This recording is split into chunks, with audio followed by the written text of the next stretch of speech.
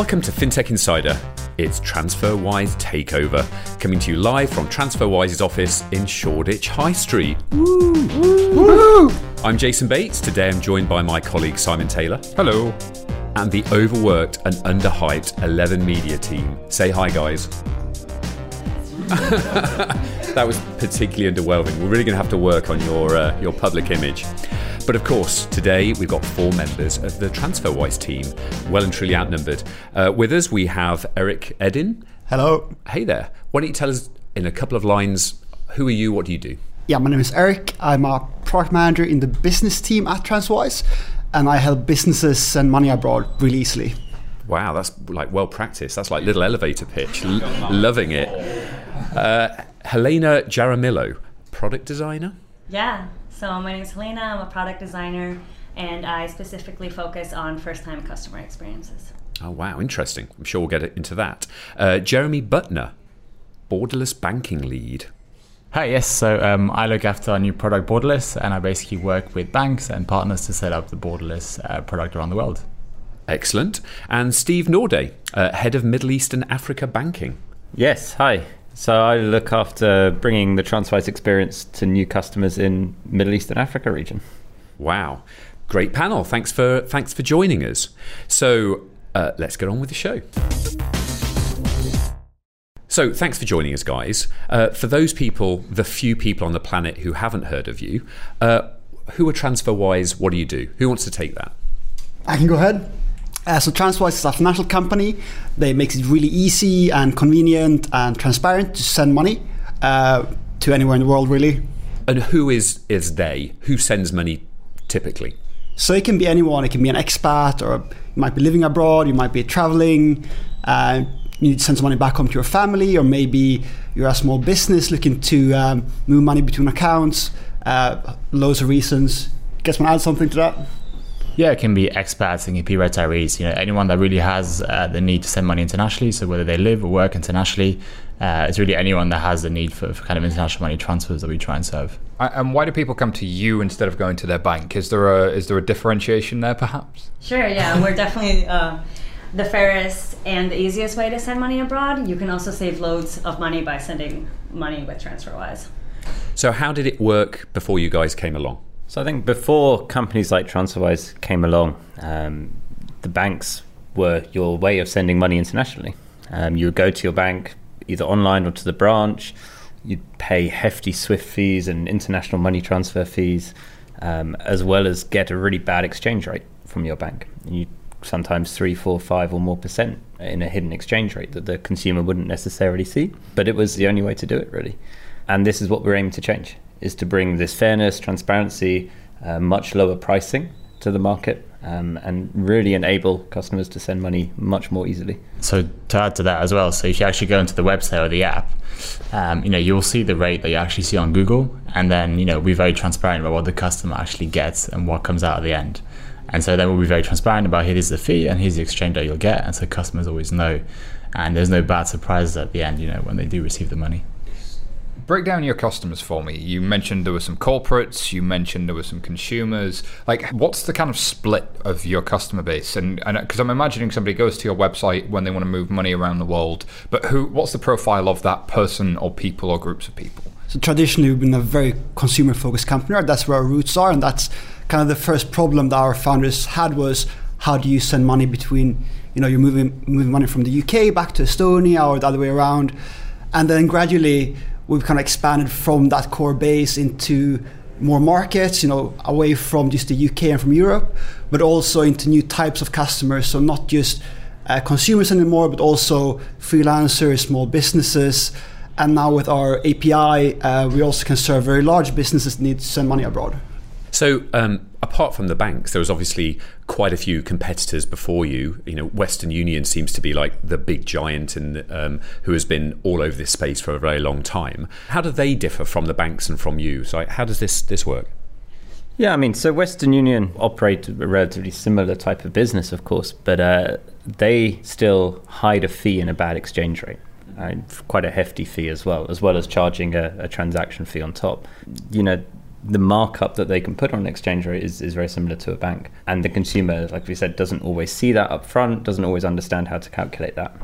So we're called FinTech Insiders, so I'm going to geek out for a second. One of the things that, so I have some friends that work in FX for banking, and I think one of the challenges with banking is the amount of cost of moving money around the world is typically not just some, let's face it, slightly older systems that need a little bit of oil and elbow grease to get them moving, but it's also the fact that they're taking risks of having relationships with lots of banks around the world, and those banks are having to do customer due diligence and know your customer type stuff. So you're checking your passport, checking that this really is a proper person, that they're not going to commit some crime with it, that the source of funds haven't come from some negative activity. Whereas you guys obviously are offering much lower fees. Is the aim that you're driven by technology so that you're able to offer something? Like, what's the driver there? What's the thing you guys have got that allows you to be different to those organizations? Because I'm trying to drive at why has it been the same way for so long? So I think, yes, clearly the tech platform we've built from scratch over the last 6 years. It's a super cool platform. We have a team of absolute geniuses in product and engineering who can automate stuff that I didn't even know was possible to automate, right? So there's a lot of work going into that space as well. On the other side, I think part of the reason it's always been so expensive as well is because banks have been charging this because they could. It's traditionally been a very uncompetitive space, with consumers not necessarily understanding the charges they're paying or believing it's the only option. And that's another reason for why fees have been so high, is that they can charge this. And there's a really interesting report from, I think it's McKinsey, came out once a year, about how much it costs to move money around the world. And there they show that it costs a bank, right, to make a consumer payment $225 just to complete that one transaction, whereas our cost base is just way below that. And that's, as Steve said, thanks to automation and thanks to just a new tech stack that allows us to move a lot more nimbly. I read that actually the first couple of years in the company were pretty slow in terms of trying to find traction and experimenting, and that at one point it was sort of $10 million a month in transactions. But almost through your relentless experimentation in subsegments, in marketing, in pushing through, that actually over that period you really found a way of penetrating what some would say was a pretty competitive market already. I know we've spoken to quite a few banks. We were talking about other takeovers that we've done before, and they talk about banks being a technology company. And I'm interested, are you a technology company? Are you a financial services company? Are you a marketing company? How do you define Transferwise? I think we define ourselves as a financial company. We are in the service of moving money around the world as fast and as cheaply as possible. And the way we work is obviously, we work with a lot of financial institutions as well. So I think the earlier points that we're saying, so the other way how we are different to banks is, we operate this network of local banks. So we work with about 70 different banks around the world. And, that allows us to, move money very fast between those markets. And so that's really a big advantage for us and how we see ourselves as a financial company in that. So it's interesting, you stand on the shoulders of banks. Therefore, you're probably having to deal with some of their slowness and challenges as a technology. But at the same time, you guys have got a very different technology. I'm guessing there's been some challenges there that you've had to automate your way around. And how have you found delivering customer solutions and delivering them at scale? And can you give me an example of any of those challenges and anything you're proud of that's hit the market that's been forged through that sort of relationship? To me, the most impressive stuff, I think I'll touch on two things. So the FPS integration just shows when you make a really long-term commitment to having the best possible experience and actually integrating straight into the underlying rails, you can just do something really different. So that's on kind of the technology side. So that's the faster payment system in the UK. Yeah, exactly. And then what we've done in Singapore, where we have worked with the regulator to actually help them move forward. They're thinking about KYC and compliance, and where we essentially help them enable online KYC. Yeah, I think that's a really interesting point. And so in a lot of markets where we, for example, we send money to, we are limited actually by the payment systems and by the speed of the payment systems locally. So ultimately you're dependent on that. And what's interesting is that, we work with a number of countries, for example, in Thailand, where we actually work with the banking partners to actually improve their technology to improve the payout speed And that really improves the customer experience. You're able to bring down the speed from like 3 days to actually 1 day, and that benefits a lot of people, and that's really great to see.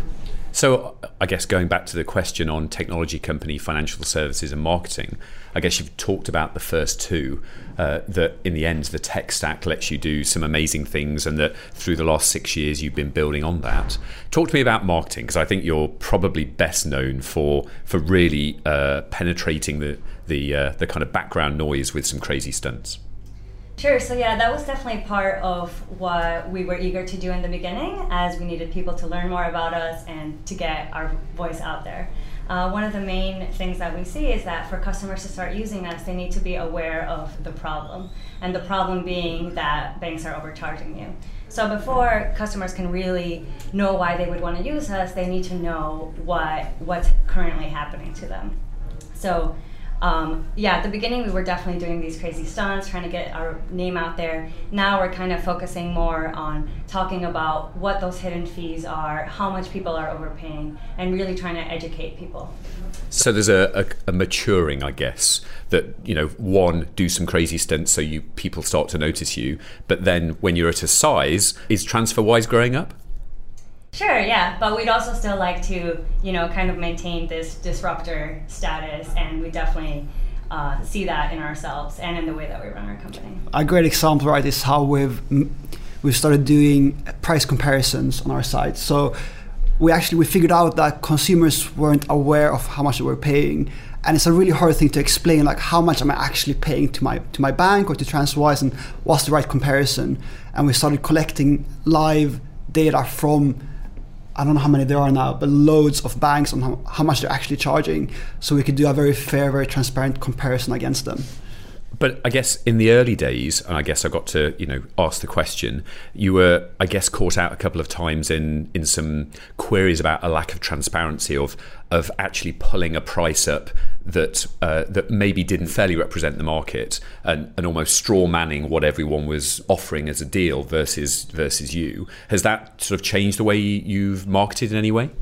For example, now with our price comparison, we try to be as transparent as possible with that data, so much so that when the data lets us know that, for example, Western Union is cheaper than us, we'll let the customer know. Wow. And so how does that come about? Like, that's super transparent. Yeah, and that's definitely a decision that we have to make based on our values, and transparency is definitely up there. So what's the message that you're promoting in marketing now? If there was the one sentence that you're trying to get through, like, what is it? I think that's part of it is transparency and educating our customers. At the same time, now with Borderless and our new products, we're also trying to communicate a message of living in a borderless world, and a message of inclusivity in that way. Yeah, I think in one sense it would be money without borders. So, it's to help customers manage their money everywhere internationally, and really not have to pay, exorbitant fees just because you happen to live in a different country and you're getting paid in different currency. How do you see the role of partnerships starting to play into that more and more? I've seen that you guys famously mentioned have an API. We're in a market where we've talked about PSD2, open banking, CMA. A lot of people are concerned about what are these services going to look like. Well, actually, there are a number of banks I'm aware of that have partnered with Transferwise and are using that API already as a way of doing FX rather than building their own foreign exchange capability. Do you see that as an avenue for growth for you guys? And do you think we'll see more of that sort of thing in the future? Yeah, absolutely. I think the closer we can be to where consumers are, the better. So we want to be wherever you want to send money from, right? We want to be there. And so being integrated into banks in a transparent and in a fair way is definitely something we're looking at as an interesting avenue. And I think what's great, so as we said earlier, we rely on a lot of banks to bring the product into market. But so what we're actually able to do now is that, the product that we're building is actually pretty strong. And so if you're like a smaller bank and, you don't have the capacity or the time to build those rails yourselves, you can come to Transferwise and actually, use that service. That is pretty convenient and that is fast. is you can really leverage that platform that we've built over the last 6-7 years. I was going to say exactly that thing, because while you might have Currency Cloud or Earthport or Ripple or a variety of ways of doing sort of behind the scenes integration, it seems that, Transferwise has a great brand, people have heard of it, and therefore it seems to be this synergy of, I'm a small bank, I'm going to do this, and I'm going to leverage the fact that you do have a public facing brand rather than a behind the scenes remittance company. Would you say that's fair? Yeah, absolutely. I think that's really what we're going for. That public brand, the name recognition of a Visa, a Western Union, a MasterCard, I guess that kite mark of almost like, you can trust this thing, it's going to be transparent, it's going to be low cost, seems like an interesting strategy for me. So can you talk then a little bit about how you're going to support that with more experimentation in the next couple of years? Because you guys have, like you said, launched a couple of products. Probably worth talking about what some of those are, because you moved out of that consumer kind of base of remittances of like a person from in one country wants to send their relative in another country money to small business wants to move money around. What are those products and what can you do with them? Yes, so I think a great example, I was talking to David Darmanin, the CEO of Hotjar, a couple of weeks ago, and he was using our batch payments tool. So you upload a file and you make payments, and it's a very simple thing you'd think, but he said his CFO was saving 1 day a month, right, from just it being so much easier, and thousands of euros every month. That's just straight to the bottom line for them, right? So really helping them power what's a completely remote company, a company without borders. It's great to be able to provide a service that helps them make that possible. The Financial Times guides you through complex issues. In divisive times, don't settle for black and white. When you need the full perspective, turn to ft.com. Become a subscriber today. Search for FT subscription. Fintech innovation is changing the way we bank, and the speed we deploy new customer experiences is vital. Onboarding the right fintech partners can take months. Do you have time to lose? Introducing the Innovation Acceleration Platform from Temenos. Test fintech solutions at speed with real data straight from the core banking system. With a yearly subscription, you can begin testing the same day and create new customer experiences in no time. For more details, visit marketplace.temenos.com.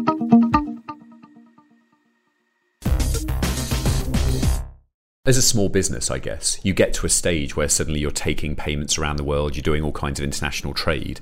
And traditionally, you'd go to HSBC, Citibank, one of the global players, because your little bank can't do things, elsewhere.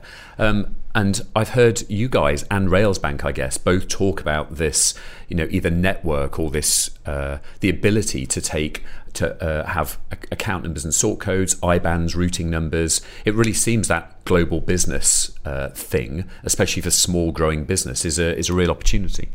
Oh yeah, definitely, and it's such an underserved market. So if you're a small business trying to open up a US bank account today, you'll spend weeks, if not months, trying to get it done, and it'll kind of cost you a fortune. And the same if you're just looking to get a European IBAN. If you don't have a lot of money to put in there, not that many banks will even have you. So with Transferwise, you'll get that in seconds. You'll get a sort code, an IBAN, a US account number, and now Australia as well, and just a click of a button, right? So that's just something completely unheard of previously. Are customers using this today? That's live. You've got first people using the platform, and what sort of feedback are you hearing from them, and what profile? Is it the startup-y side, or is it flower companies? Is it drainage companies? Like is it across the segments? Drainage companies. I don't know. I was just trying to think of something that was drainage companies. I was just trying to think of something that wasn't tech. Drainage is the future. Drain tech. Well, freelancers love it. Small businesses love it. But even larger companies, just the convenience of having everything in one place with an API, with all the tools, where everything works cross borders completely without friction, is something that we get a lot of attention for as well. The product as it is today only allows you to send and receive money. So for small businesses or freelancers, it's great. If you're an individual consumer, obviously you want to be able to spend that money as well. So a lot of customers, they're asking for the debit card, and it is coming. When's it coming? Well, soon. But that will enable a lot more use cases, especially for people that have those international lifestyles. So banking license aside, like what is that essentially replaces a bank for a small business in terms of them bringing money in and then being able to spend it and send it to other places. Yeah.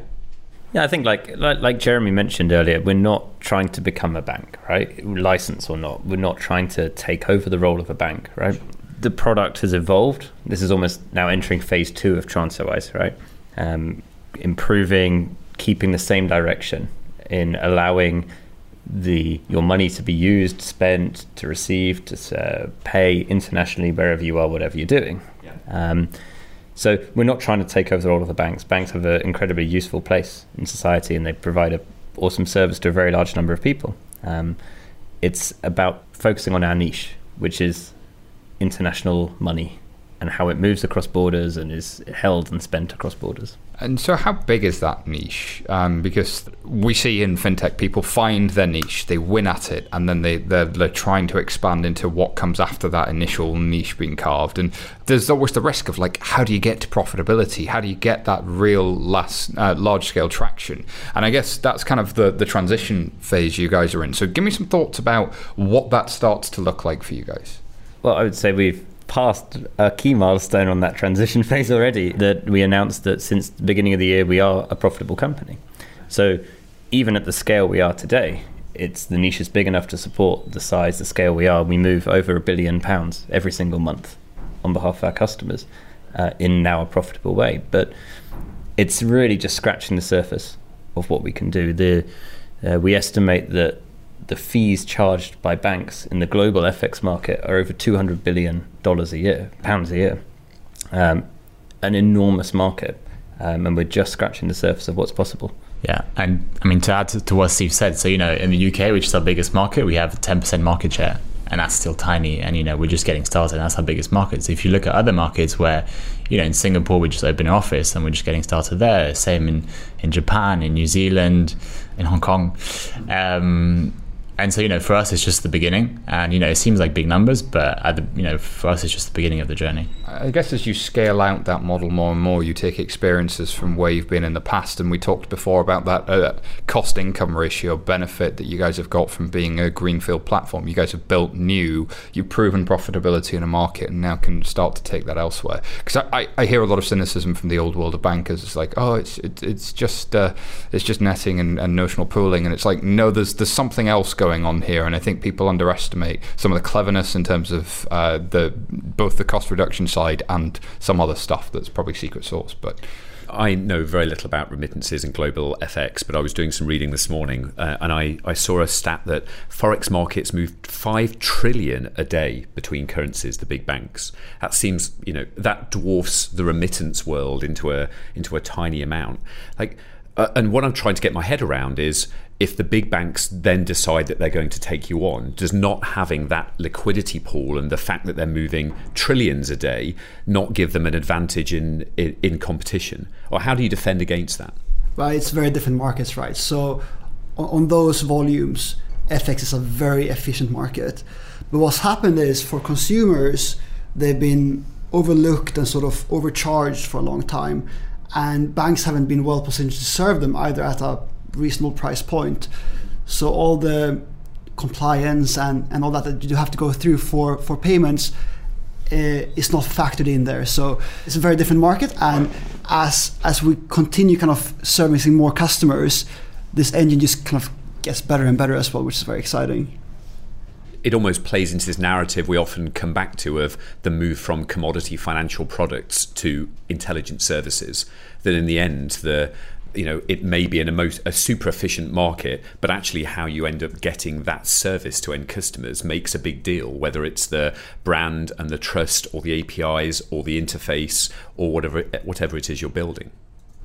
Yeah, I think, on the customer experience, I think, so I used to, I'm from Paris, and I came to the UK to study, and when I had to send money with my bank internationally, 8 years ago, it was incredibly painful, and I actually had to literally go to the cash point out in NatWest, take out the money, and put it into my account, because that was cheaper than doing an international transfer.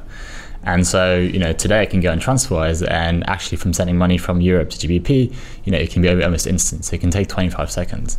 And that is for us a huge advantage versus a bank that, it will go through 2-3 different correspondent banks, and at the end, you don't actually know how much money is going to come out on the other side.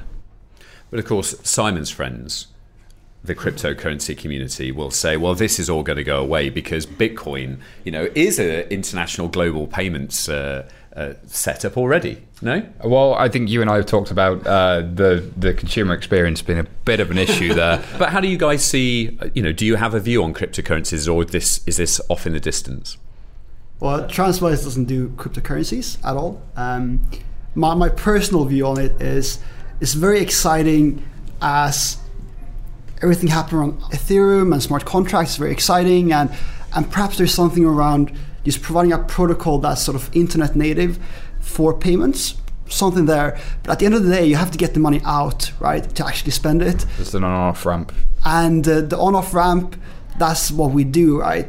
We get you on and off in 2 different currencies very efficiently, and that's something that's not going to go away, I think. And I think something like the Interledger protocol would sit in the middle of that really neatly. And in terms of it's nice that you've got these protocols out there. It's nice that you've got people building those cryptocurrencies, but solving a real problem for consumers is always going to be needed. And whatever the infrastructure is, doesn't matter to a certain degree. But I'm interested in, does that change for you guys? Well, but I want to then sort of build on that. And Helena, let's talk product. Everyone's been talking infrastructure. We've been talking, trillions in pools. How does Transferwise build product? How do you create that? Sure. So we are a mission-driven company, and we really build our product based off of that. So we've talked a lot about transparency, of course. So we mentioned how we always show our fees up front. We try to show our delivery times up front, making as much information upfront to the customer while still remaining a super simple product. Our customers are from all over the world. We need to make sure that what we build is an international service, that lots of people can understand it, and that it is accessible to lots of different people. And do you use jobs to be done frameworks or prototypes? So how do you get from someone has a great idea to the first few customers seeing it to it being rolled out to everyone? Yeah, so we are super customer centric, and the way that we do that, first we have a huge customer support team, and we do value that and take that into account when building new products, when thinking about things that we can improve. Then on the design side, and we have a researcher here as well, who we use to do user testing. We talk to a lot of customers, again, around the world. Luckily here in London, you have people who are moving to London who are from everywhere, so you can do a lot of user interviews just here in London, and you're not just talking to Brits, but you're talking to people from France, people from Brazil, so that's awesome. So then we do user testing. From there, we go on to prototyping, working super closely with our front-end devs to get that out there. And then after that, we do a lot of A/B testing here. We are pretty data-driven in that sense. So you go from interacting with customers, pulling those ideas, interviewing. Is there any kind of formalization of that, or how do you know whether you're doing a good job or not? Yeah, that is always the challenge, especially in a data-driven company where we have to kind of quantify how this is better than that, making sure that we're not just polishing, but actually improving the product for our customers. So now on the product UX side, we're introducing things like UX metrics to really understand how a product is better, but then also complementing that with A/B testing. So, each of our teams have different KPIs that we look at. For example, my team, where we focus on new customer experiences, we look at conversion as our KPI. So after we've talked to customers and prototyped and done all of that, we make sure that the outcome is actually legit and has improved things for our customers and for our KPIs. So how many people work in sort of product design versus banking versus tech in the company? I don't really have any understanding of the makeup, I guess, of Transferwise. So the design team is 18 people, including research and copy, and brand and product. So that is brand, product, copy, and research. Wow. Against some banks with absolutely hundreds of people in group design, the fact that 18 people can achieve so much is quite amazing. And as you're building products as well, I know you guys have a regulated position. There is governance frameworks that you'll be need to be used.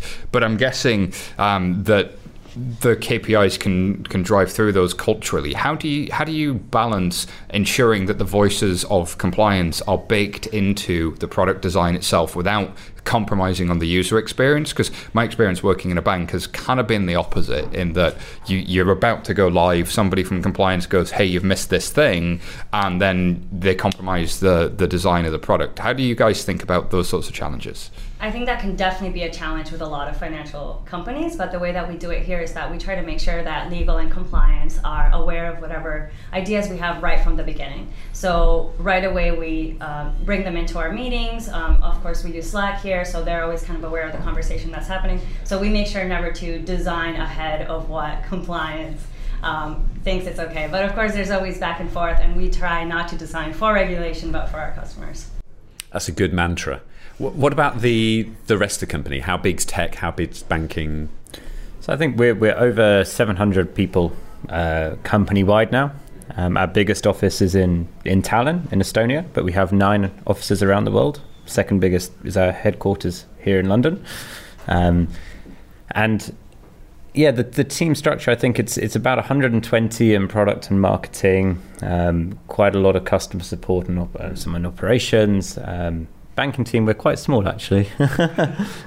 We're very small. Small and perfectly formed. Yeah, very good size. But that's something I think you see in a lot of fintechs. So we hear from a lot of ex-bankers or people who want to become ex-bankers of like, I'd love to jump over and to work in fintech. Mm-hmm. But actually the number of bankers and the type of people seem very specialist, can do things from first principles, and very few actually and far between. I think the irony is, in the banking team itself, for example, we don't actually have any ex-bankers. None of us are bankers. So we're all people that worked, in consulting or other backgrounds, and then we just had a very strong interest.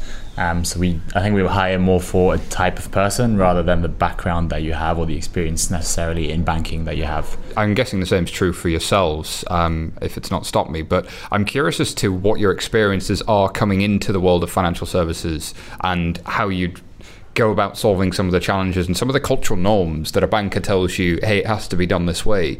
Do you have any examples of where that might have happened, or any examples of things that you expected to be a certain way and turned out to be a different way? I don't know if that's the case. I think, joining the world of financial services, you start and you talk to banks and you think, why on earth is this done this way?